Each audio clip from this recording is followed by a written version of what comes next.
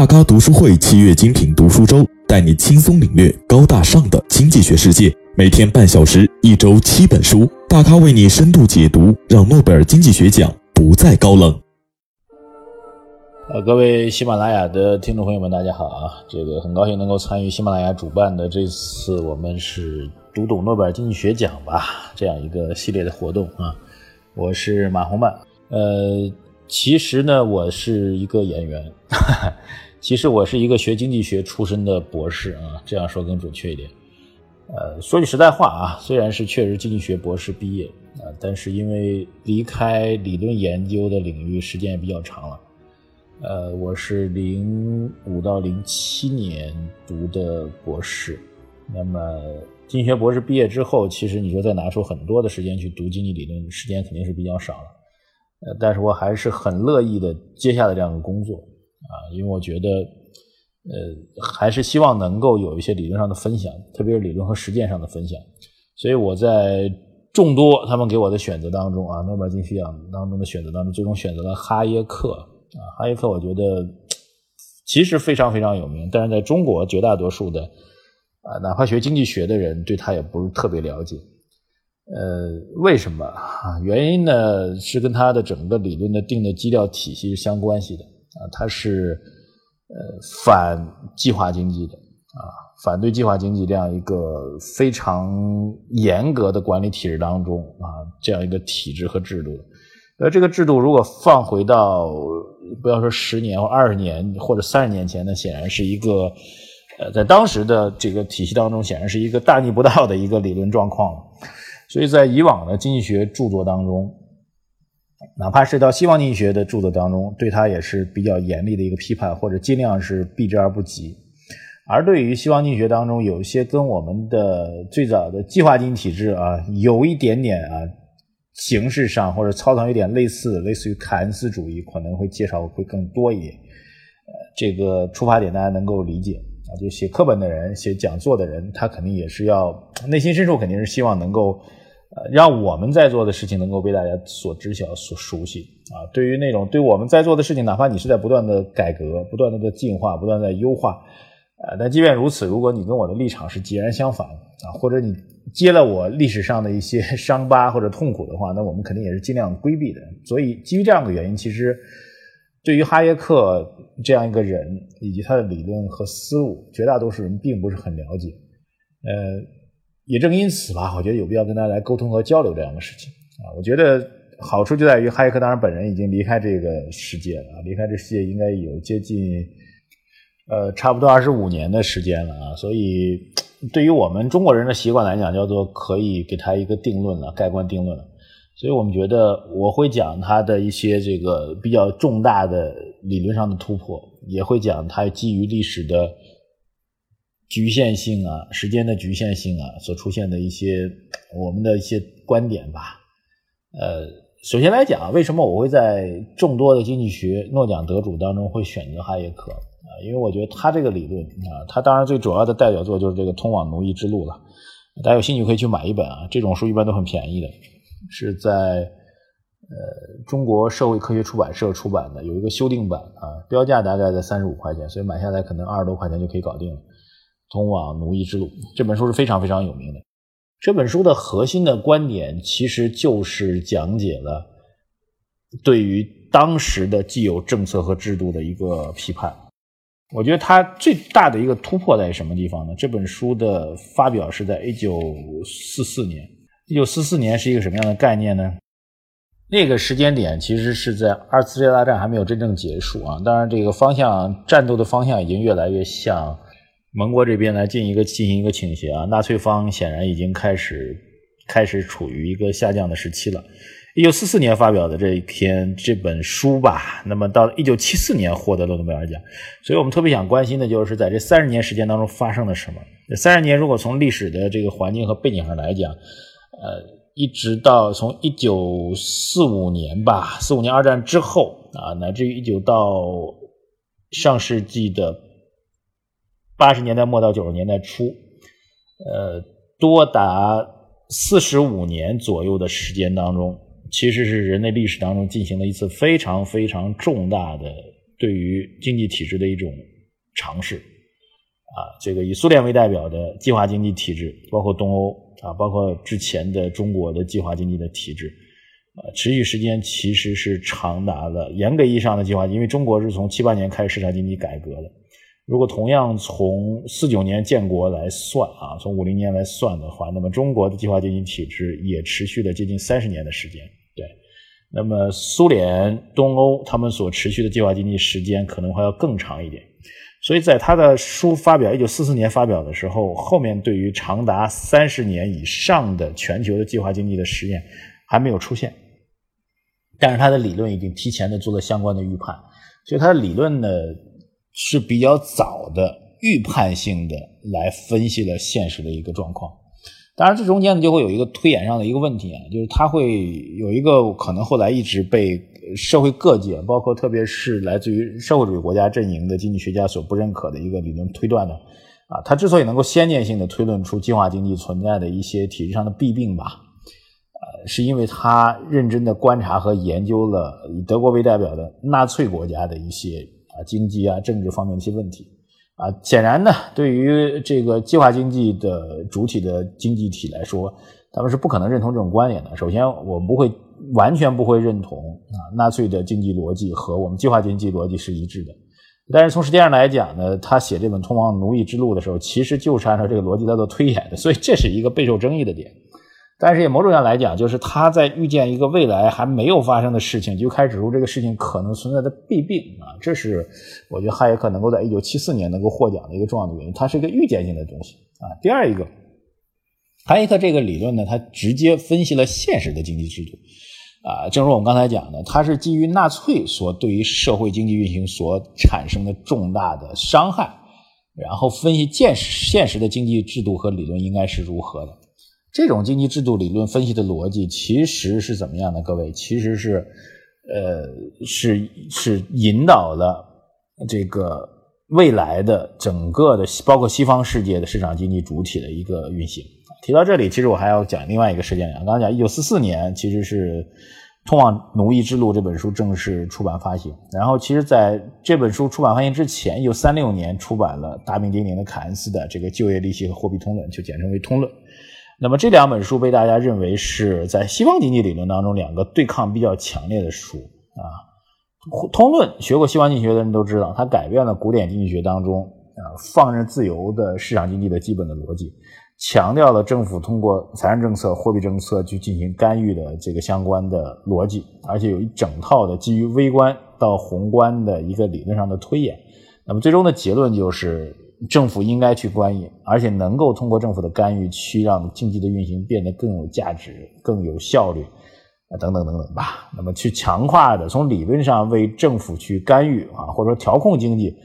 奠定了理论上的一个基础。而哈耶克在8年之后出版的这本书呢，其实从方向来讲就是驳斥了应该说和通论的逻辑是完全背离的。他认为只要赋予了政府这样的权利，政府极有可能把这个权利无限放大，然后导致的结果就是什么呢就是他说的通往奴役之路。所以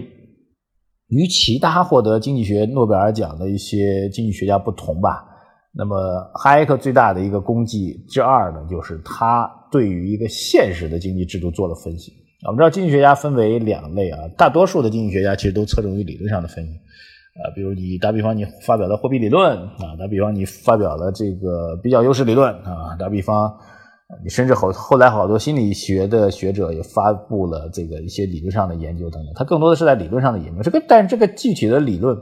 相应的制度和现实的建设其实是存在实质的比如理性预期理论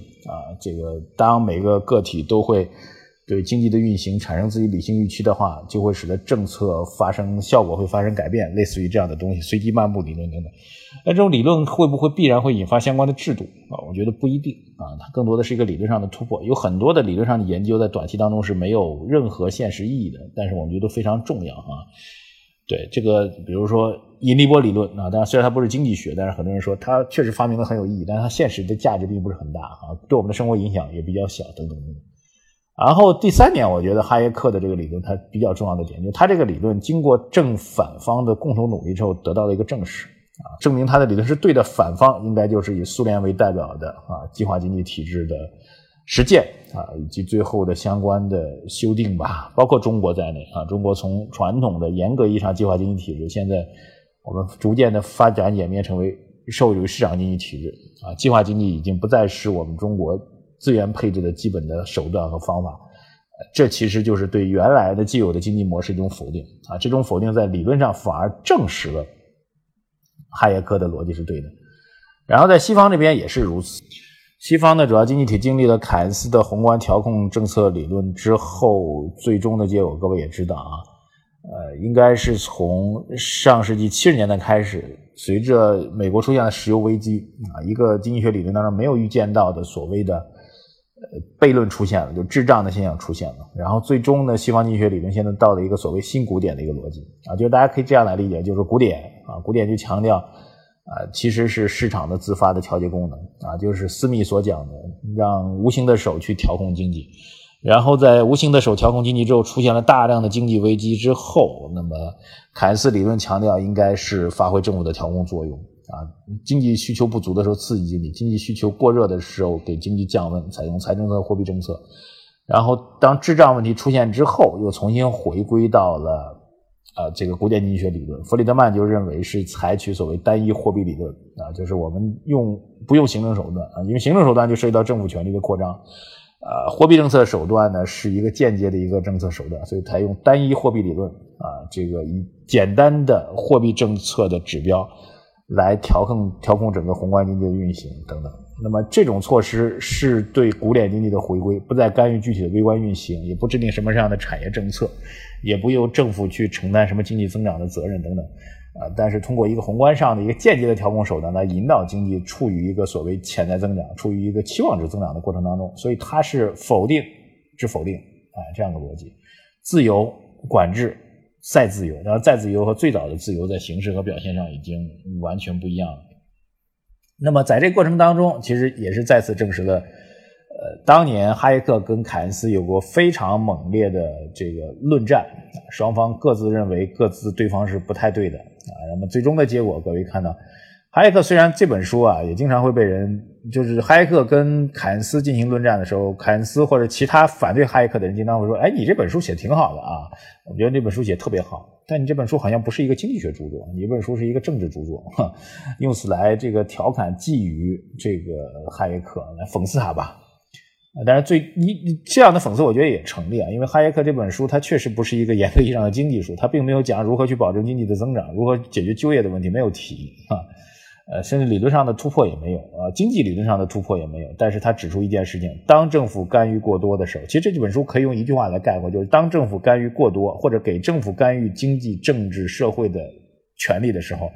政府会无限度的把这种权利去放大，然后导致的结果就是老百姓进入到所谓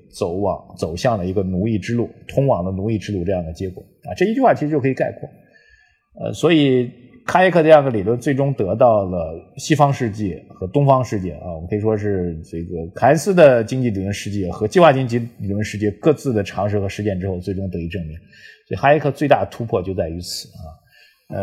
接下来跟大家聊这样一些事情吧。我们觉得首先讲讲哈耶克这个人。哈耶克其实出生于这个奥地利维也纳这个熟悉这个欧洲民族的人应该知道，奥地利其实和德国是同一个血统严格意义上来讲他们都是同一个国家的人，只不过后来因为历史上的演变，两个国家进行了一个分裂所以纳粹德国对于奥地利一直存在，大家都是这个所谓这个高贵的日耳曼血统当然这是纳粹德国说的话所以在二战开始之后没多久这个奥地利就被纳粹德国吞并了。然后哈耶克本身是反战的所以他就不愿意返回母国，到1938年就成为了英国公民，并且最终是用英国国民的身份来存活着所以他其实是一个德国血统的奥地利人当然奥地利本身德国血统比较多嘛，然后他最终是以英国人的身份来出现在世人面前的他的这个整体的生平呢，其实可以这样简单来描述一下，他是参加过第一次世界大战参加世界大战之后呢，他其实就在维也纳获得了一个博士学位，在1921年到1923年的一个事情。然后在那个时间点其实是维也纳历史当中最辉煌的一个时间点啊。这个之前有奥地利的著名作家描述当时的第一次世界大战爆发之前的奥地利主要是维也纳的环境，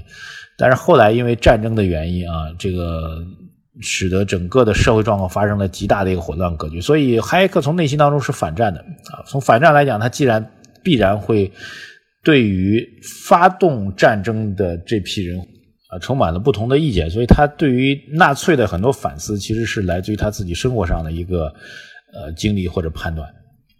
1931年的时候，哈耶克进入了伦敦经济学院。伦敦经济学院是当时的古典自由主义的复兴的根据地啊。这个自由主义经济学者包括大家熟悉的卡南啊、罗宾斯啊，都跟这个伦敦经济学院相关。在伦敦经济学院呢，哈耶克对商业周期进行了深入的研究啊，他提出了一个比较重要的一个商业周期的一个理论吧。并且根据他当时所研究的这商业周期理论呢，在1929年就预见到了后面的这个经济大危机大萧条。这时候呢，其实他跟凯恩斯的论战就已经开始逐步出现了。凯恩斯认为呢，通过财政手段可以创造需求，让经济复苏，给经济打气，让经济重新启动，成为政府的责任等等等等。哈耶克的逻辑会认为市场会自动的恢复均衡啊，这是一个基本的一个市场逻辑和凯恩斯的调控政策理论上的一个重要的一个分歧吧。好，这个后面他的整个的学术成就到了1950年的时候就到了美国，进入到芝加哥大学，但是他并没有进入到经济学系而是进入到社会思想委员会。经济学相关的工作就是每年他会开授一门叫做西方经济史的课程啊，指导一部分研究生，然后其他大多数时间呢是用来建构所谓自由哲学的完整体系啊，然后写作他的一本作品叫做自由宪章啊，那个时候正好是芝加哥学派比较鼎盛的时间点啊。他其实是开始重申自由主义的政治经济学的相关的纲领。晚年时候1962年哈耶克离开了美国啊，这个回到了德国，终于回到了自己的老家然后继续他的自由主义社会理论的实践。所以从这个哈耶克的生平上来讲呢，其实他还是比较幸运的啊。战争期间其实躲避了战争，然后一直活跃在自由主义思想运动的核心啊，20年代的维也纳，30年代的伦敦，50年代和60年代的芝加哥啊，所以真的是人以群聚啊。他选择的这些流派都是和他的自由主义的经济主张是密切关联在一起的。接下来介绍一下我们今天来重读这本《通往奴役之路》啊，对于我们的一些重要的启示和思考吧。我觉得也没有必要非要把这个原著当中一些章节拿出来给大家读，因为整体来讲，我们中国人翻译的西方经济学理论的原著翻译成中文呢，都相对比较晦涩啊，你光明白它表达什么都比较吃力。然后我又读过来，然后读的最大的特点就是不能够反复的去看，不能够反复的去思考。好，在接下来本期节目的第3部分当中，我们将会为您重点来解读的是哈耶克这本《通往奴役之路》的主要逻辑和线索结论吧。特别值得一提的是，在中国在学术领域当中特别注重于研究哈耶克的是复旦大学的韦森教授啊。这个本人因为各种机缘呢，也跟韦森教授有过一些交集，所以我们的很多的思路和想法，这个和韦森教授的很多的观点是比较一致的，在此呢表示一下感谢。大家有机会也可以阅读一下韦森教授关于哈耶克的其他的论文吧，这对于我们补充资料是比较有帮助的。那么我想分享的第一点可以讨论点呢，就是市场经济是人类迄今为止所能发现的最有效率且较为理想的一种资源配置的体制。其实人类社会发展过程当中这个如果从政治体制角度来讲呢，我们经历过类似于封建社会经历过像中国这样，其实中国的历史当中的社会呢，严格上来讲不能叫封建社会因为更多的是一种集权式的皇权社会它和封建并不相关。封建的特点其实是地方政府的权力会比较大当然体现在欧洲可能类似于诸侯。然后中国市场经济的萌芽应该是从明朝后期开始出现的，到民国开始其实就是一个基本上初步成型的我觉得市场经济的一个体制吧。那么后面大家知道新中国建立之后，我们也进行过计划经济的相关的管理制度，持续时间应该是在30年左右的时间吧。那么最近的30多年时间当中，其实我们建立的是社会主义市场经济体制。我们从全球角度来讲，当然各个地方的发展并不一样了农耕文化时代的这个市场体制呢，更多的是一个简单的物质交换简单的实现自己的生存诉求而建立这种市场经济体制你可以称之为市场经济体制，也可以称之为一种初级的萌芽状态的市场经济体制。但后面大家知道随着这个英国工业革命开始建立到兴盛，那么整个的市场经济体制开始比较完善，伴随经济大生产的逻辑来源，市场经济最大的特点呢，就是以分工为特征然后推动了整个社会经济效率的提升。但是分工的一个重要前提呢是技术上的提升，分工的一个重要前提呢是社会需求的大膨胀，社会供给数量的大膨胀，然后市场经济才会发挥它核心的这个效率跟价值。对比于所有的这种经济体制和模式吧，我当然对比比较多的是计划经济和市场经济两种模式这两种模式各自的不同历史时期呢确实发挥了不同的作用这个就以计划经济为主我倒觉得也不能够一棍子把计划经济所有的要素都认为它是缺点，计划经济有它的优点所在这一点比较突出的一点就是可以集中力量去办大事包括新中国建国的初期，包括苏联执政的阶段，那么确实集中力量做了很多大事就以苏联为例吧，大家可以看到这个苏联整体的社会经济发展状况是从这个农耕文化当中，农耕经济当中发展起来的，然后迅速的能够成为跟美国相匹敌的两强之一吧，超级大国之一其实跟它最早是计划经济体制的建设是有关系的。但是呢，所以我们讲市场经济是人类到目前为止能够发现最有效率而且较为理想的一种资源配置的方式。这句话其实非常有含义在里面，效率是最高的。市场经济因为有了一个价格手段价格手段就会形成一个正向的简单化的市场刺激。人们要做的工作你要打的工肯定是给您薪水最高的工作，您会首先去考量。企业家要做的产业肯定是利润率最高的产业才去进入，企业要生产的产品肯定是价格最高的利润率最高的产品才会去生产这就是一个简单的市场经济逻辑，透过一个简单的价格逻辑就提高了整个社会运营的效率，不用再人为的去安置你在这儿你在那儿你在那儿等等等等当然呢，如果在政府需要做然后市场比较失灵，其实这个领域当中反而是计划经济在短期当中确实会体现出它的优势。所以我们觉得整体配置社会资源的效率市场经济肯定是最高的但是只能称之为较为理想的一种资源配置的体制。所以大家会发现在市场经济体制建设为主体的这个商业社会环境当中，很多经济体它的增长反而是乏力的这就是所谓我们提到另外一个问题，就是所谓市场失灵的问题了。市场失灵的原因当然有很多了，一方面有些这个是不能够按照市场秩序去配置的它的定价是没有办法按照市场规则去定价的比如一些公共物品的提供这个在西方经济学理论当中其实都有所研究和设计。另外一个我觉得还涉及到一些民族性的问题有的民族它生性的对财富的追求的欲望没有那么强比如我们有朋友在拉美他们接触了很多拉美的朋友，拉美的朋友就不太喜欢，不能说不太喜欢吧，就不是特别在意钱，他们在意的是每个月有基本的工资能够让发工资之后去喝啤酒踢足球吃一顿烤肉就 OK 了。那么喝完啤酒吃完烤肉没钱了没关系，再去打一阵的工，然后赚够钱又去喝啤酒吃烤肉。他对于财富的诉求没有那么强烈。那对于这样一些我觉得可能有些民族特色在里面的要素的话，那你市场经济本身是要通过价值价格收益利润等等这些去刺激大家去前行。那有些人对这些东西他没有兴趣，他发自骨子里没有兴趣的话，这个市场配置资源效率的状况就会有所改变总之吧，那么无论如何，如果非要做一种资源配置的选择的话，市场经济肯定是首选的优势的一个选择，这个我觉得不会有争议，而且应该是一个定论。第二点在这本哈耶克的通往奴役之路，我们得到的结论就是经济自由和政治自由密切相关，而且前者构成了后者的基础与条件。这说法呢倒是跟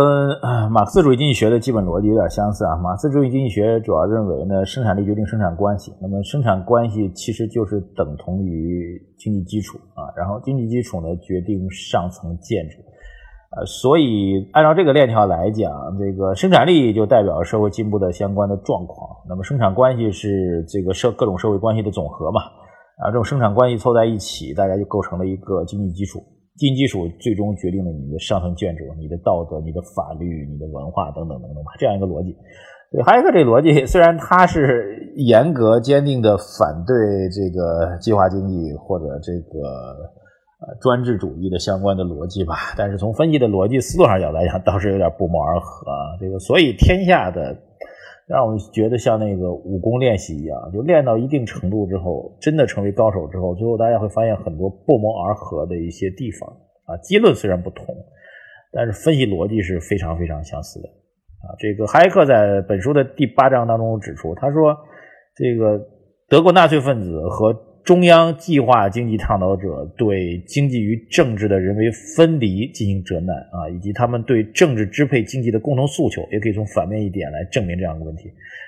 他自己说，他说国家一旦负起为整个经济生活制定计划的任务，不同个人和集团的应处地位就必不可免地成为了政治的中心问题。由于在计划经济当中，只有国家的强制权力决定谁拥有什么，唯一值得掌握的权利就是参与行使这种权利的命令权。这几句话念下来之后，大家就有个感觉了，就是基本上不知道他在说什么，是吧？开个玩笑啊。我们还回到我们的这个自己的独特解读上来讲，经济自由与政治自由密切相关，而且前者构成了后者的一个基础。所谓政治自由，就是政治上的这个所谓选举权、被选举权啊，这个参与议政的相关的权利啊，前提是经济自由。其实资本主义发展的一个历程也确实如此。大家去看一下英国的大革命啊，英国大革命之所以产生，就是因为皇权和资产阶级、市场经济发展的这部分心腹群体之间形成的矛盾，然后才引发了包括英国在内的一些欧洲的一些革命吧，其实都是如此。拥有了经济自由之后，必然会在政治自由方面形成相关的诉求。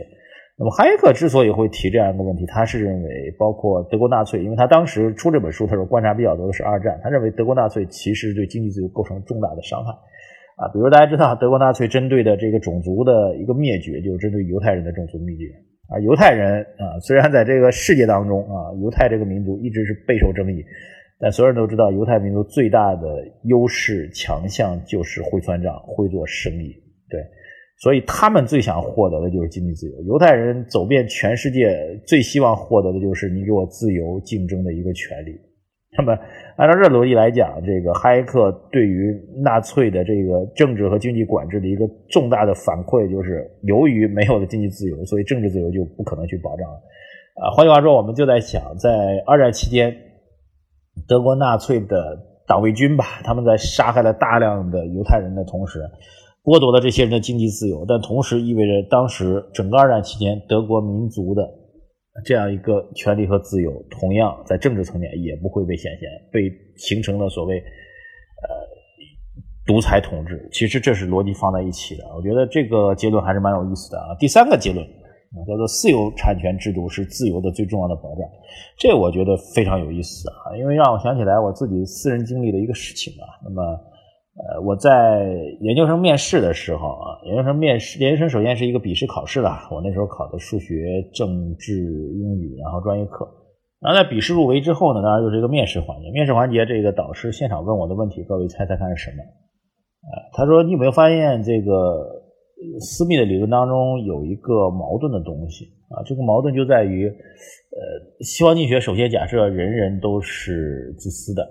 然后问题就在于在人人都是自私的情况下，为什么一堆自私的人凑在一起，主要说再极端一点啊，就一堆无耻的人自私嘛，可以理解为无耻啊，一堆无耻的人凑在一起，为什么还能推动这个社会不断的进步和前行呢？啊，财富也会不断的创造出来呢？这个问题大家可以一起来思考一下啊。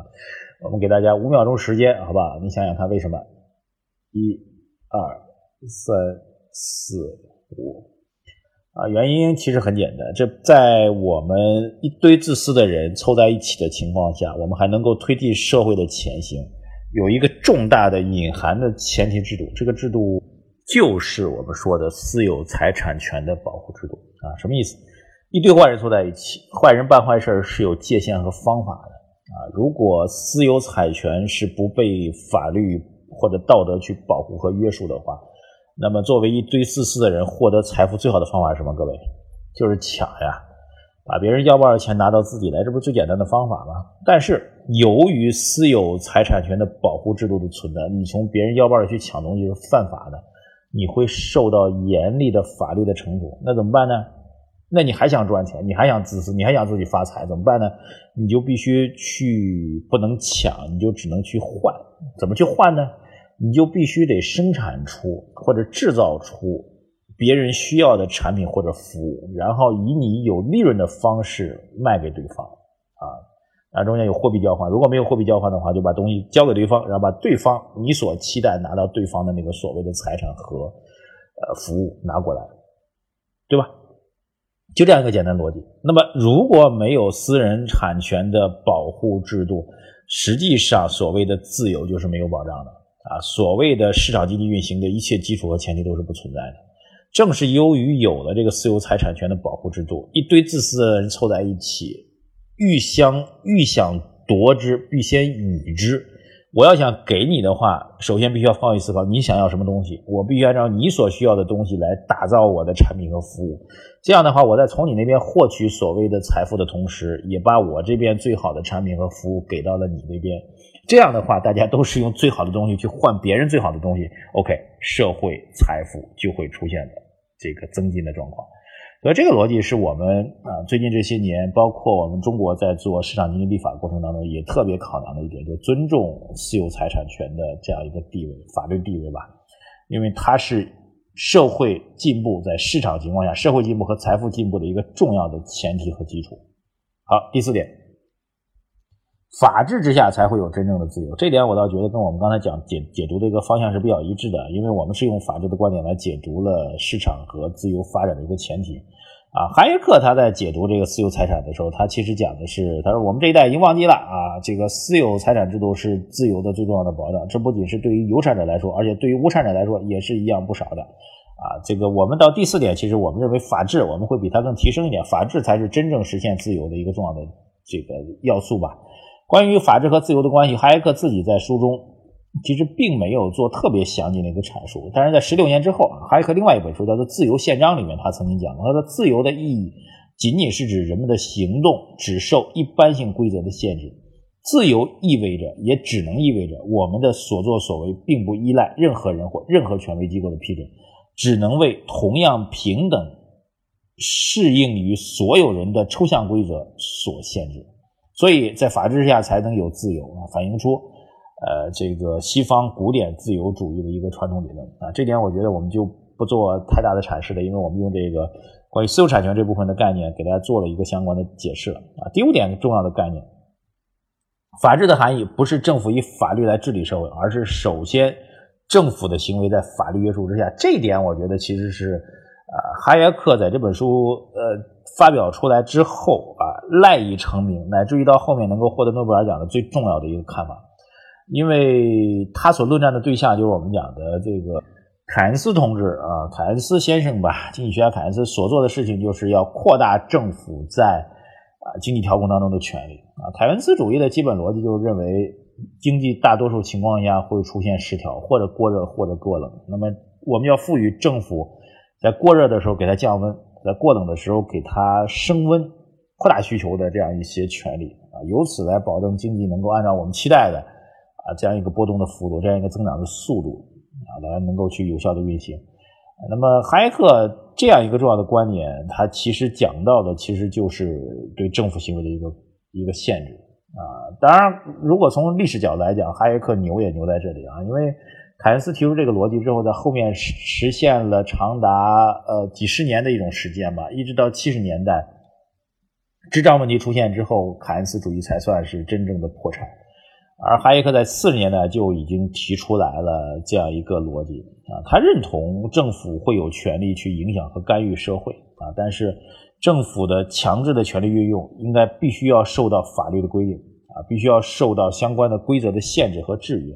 政府自己首先需要把自己的行为限制在法律的约束之下这是它其实非常重要的一个点。所以我也想这个跟大家分享一点这个有趣的一些逻辑跟事件吧。其实这个凯恩斯当然是一个西方经济学、西方市场经济逻辑为主体的经济学家，但是最终从他实践的过程当中所以我经常会说，高手在博弈的时候，你看起来一个正派，一个是反派一个是魔教的，一个是正教的然后到了一定层面之后，大家都在互相的在学对方的东西。所以凯恩斯的这样一个经济理论，很多人认为它其实是市场经济的逻辑啊，自由主义的市场经济逻辑，吸收了计划经济的相关的思维，给予政府比较强大的一个调控的一个权利和能力。然后跟在计划经济体当中所做的实践一模一样啊，凯恩斯所做的实践到最后也变成了同样的一个问题，你怎么能够准确的知道什么时间点去扩大总需求，而且明确的知道是用货币政策还是用财政政策去扩大总需求啊？货币政策还相对简单一点，只有利率政策为主吧。那么在西方主要是利率政策为主啊，当然也会有存款准备金，反正终归是放货币和收货币的问题吧，它是个技术问题。但到了财政策这边就变得非常非常复杂了。一个国家要启动财政拉动经济，那么比较好的方法按照凯恩斯的说法就是启动公共设施建设嘛，包括我们中国在遇到经济运行压力的时候也会采取类似的行为啊，多辟几条高速公路吧，多建几个水电站吧，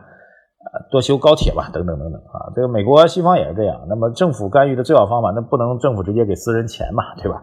政府呢就通过，当然西方可能会采用采购私人供给的方式来解决这个问题，也是建高速公路，对不对？也是修铁路，对不对？也是建水电站等等等等嘛。那问题来了，你政府如果目标是一个就是拉动宏观经济总量的增长，在这种情况下，请问你以这个目标为前提，究竟什么地方先建高铁，什么地方先建水电站，什么地方先去修公路，为什么，理由何在？然后任何一个次序和数量等级的确定都意味着参与这个项目的私人的产权主体都会因此而获得财富上的增长。请问这种财富上的增长到底符合不符合社会的公共利益和价值呢？政府为什么能够聪明到了足以去解决市场都没有办法去解决的问题呢？这一系列思考都会出现。就打比方说最简单点，我们在08年次贷危机的时候啊，这个当时为了刺激经济增长，当然我们出台了4万亿的调控政策和思路吧，当时各地方都报了很多次经济增长基础设施的项目。那问题来了，交给我们国家发改委，那发改委来研判这些问题，到底先批哪个后批哪个，为什么批这个，为什么不批那个，资金量这么大，究竟是1000万还是1个亿等等等等。请问在那么短的时间当中，政府部门的行政人员有没有足够聪明到了把以上这些问题通通都去解决掉呢？类似问题在凯恩斯时代也是同样存在的。所以从这一点来讲，这个法治来约束政府的权利就变得非常非常必要。首先一个重要的前提，政府并不天然的必然比企业家比个人更聪明否则这就是一个悖论吧。如果政府的人比企业家和个人更聪明的话，他为什么不去到企业赚钱呢？毕竟公务员的收入比企业家要低吧。所以按照市场经济基本逻辑，他应该是到企业里去发更多财对不对？为什么要去做公务员呢？咱们抛开这个个人价值观的追求这个领域来讲，仅从市场经济角度来讲所以他既然并不天然的具备这样一个优势的话，那么他的行动怎么能够保证对于经济和社会发展来说，对公共利益来说就是最优解呢？所以从这样来讲，政府行为必须要设置于法律约束之下吧，这也是成为了哈耶克的一个重要结论。所以总体吧，这几个结论和思路来跟大家分享的话，其实我们看到整个中国的市场经济发展逻辑也确实沿照这个逻辑来进行推论的。比如尊重私人产权的法律地位，比如尊重经济自由，比如把政府的权力限制到法律的框架当中来，以法治国成为了我们的首要的政治和国策吧。凡此种种，其实就是哈耶克通往奴役之路对于整个中国，包括中国在内的主要经济体发展路径的一个重大的影响。当然，这也成为了哈耶克还有通往奴役之路这样一个价值的所在。好，在本堂课程的最后吧，我觉得有2个现实的问题跟大家来交流一下。这2个现实问题呢，就是第一个就是马云最近提出来一个逻辑和观点他说在大数据时代有可能会让计划经济重新回归。这个在理论上是被研讨过。我记得我小时候在学计划经济逻辑的时候，当时有一个比较好的方法告诉我们说计划经济为什么比市场经济要好，因为每一个步骤我们生产的东西都不会被浪费每一个步骤生产的产品数量质量等等等等都被下一个流程去汲取但现实当中这个逻辑是不对的，因为经济变量总是在不断的变化的，你没有办法预先按照你所制定的计划去把每一个产品都确定好但是马云说，他说到了大数据时代，这个当年的梦想有可能会实现我个人对这个观点并不是很认同我觉得这个逻辑其实是存在一定悖论的，因为计划经济最大的问题是来自于2点一点呢是资源配置的问题，另外一个是激励机制的问题。资源配置其实是通过市场自己的供求关系可以解决掉的，激励机制的问题主要的原因是来自于价格的一个功能，价格高产品好，价格高，服务好，价格就高。这些东西是通过大数据是没有办法简单去测量的大数据有可能会解决掉部分的一些产品和内容的数量供给的问题，但是它没有办法去解决测算出来未来什么样的产品会被市场更追捧，未来什么样的产品它的价格会更高因为这背后甚至会涉及到一些企业家才能的东西，这些东西是大数据没有办法去解决的。所以我觉得马云提出来是回归到所谓大数据时代的计划经济，我个人觉得是不认同的它有可能会使得企业生产在数量层面、计划层面和程序层面变得更规范，但是完全没有可能去引导整个经济运行的一个良性和效率的提升。还有一点我觉得要特别跟大家分享的是整个中国市场经济体制发展的一个历程吧。中国市场经济发展的一个历程是从计划经济走向市场经济这个过程当中我们并不能说在这个过程变化当中我们吸收了有多少哈耶克的理论和逻辑事实上是在这个过程当中哈耶克的理论和逻辑总体上在基调上一直是被主流的计划经济学者是批判的乃至于到今天来说，如果大家去读这本书的话，看到这本书当中个别的字眼还会觉得比较的扎眼更何况当年了。但是我觉得这种实践对中国来说其实是倒逼出来的一种实践长时间的计划经济体制实际上导致中国国民经济的运行已经到了崩溃的边缘，所以才到了7、8年我们会推进改革和开放的措施。所以中国更多的从实践当中去推进了计划到市场的一个转变，但这个转变过程当中也确实引发了，由于我们没有全面系统的学习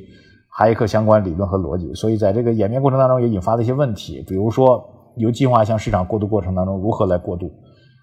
在市场形成的初期制度不完善的情况下，特别是法制不完善的情况下所引发的一些腐败的问题，一些利益输送的问题，都曾经给中国社会经济运行造成了一些困扰。所以透过这个逻辑来讲，我觉得哈耶克这本书如果早一点被大家汲取的话，应该是比较完整的理解了一个所谓市场经济的逻辑和概念，那就是市场是资源配置的最主要的前提和条件，但是市场必须要有法治来约束，政府是整个市场运行当中不可或缺的一个环节，但是政府的所有的行为也应该是被法治的要素来进行管理的，而不是肆无忌惮可以去操作的。那么在这个整体框架没有被明晰之前，中国由计划经济向市场经济转轨的过程当中，方向是正确的，但其中遇到了很多问题。而到了时至今日，到了2017年，中国社会主义市场经济体制已经基本建立完成的情况下，我们再去研讨这些问题的时候，就必须来认真思考，法治是不是应该先行？法治是不是应该对规范应该起到更大的作用？法治是不是应该更好的去规范好政府的行为？包括李克强总理所说的，要把政府的权力放到笼子里等等等等。我觉得其实在思想理论的内核当中，至少有一部分是源自于哈耶克相关的一些逻辑跟建议的。总之吧，今天这堂课我觉得聊了30多分钟了。总体来讲，我觉得这本书如果大家读原文觉得比较晦涩的话，至少我觉得相关的评论文章，相关的一些衍生出来的观点，特别相关的一些对中国经济的一些分析的逻辑，大家还是值得去读的。它的核心的要素就是自由、市场、政府、法治4大要素之间如何形成一种有效的平衡的逻辑，而这种逻辑对于当下中国经济来说，至今而言依然是一个有待进一步完善的一个趋势。好吧，谢谢大家的收听，我们本期的课程先到这里，感谢各位的参与节目最后呢，我觉得可以留一个问题给大家来讨论如果从这4个要素的平衡来讲，自由、市场、政府干预、法治建设这4个要素来讲，各位觉得当下的中国经济如果要做进一步完善的话，哪个要素是最急需做相关努力和推进的？大家可以留言来参与我们的讨论这个我们认为回答质量比较好的朋友会通过喜马拉雅送上我们的小礼物给大家，希望大家能够积极参与，也希望能够听到大家更多的回应当然如果大家关心更多的投资问题的话，可以订阅我在喜马拉雅的产品读懂巴菲特投资逻辑，还有我们的每天的免费送上的评论节目财经马红漫，也希望大家能够多多的关注。节目最后拜谢各位，再见。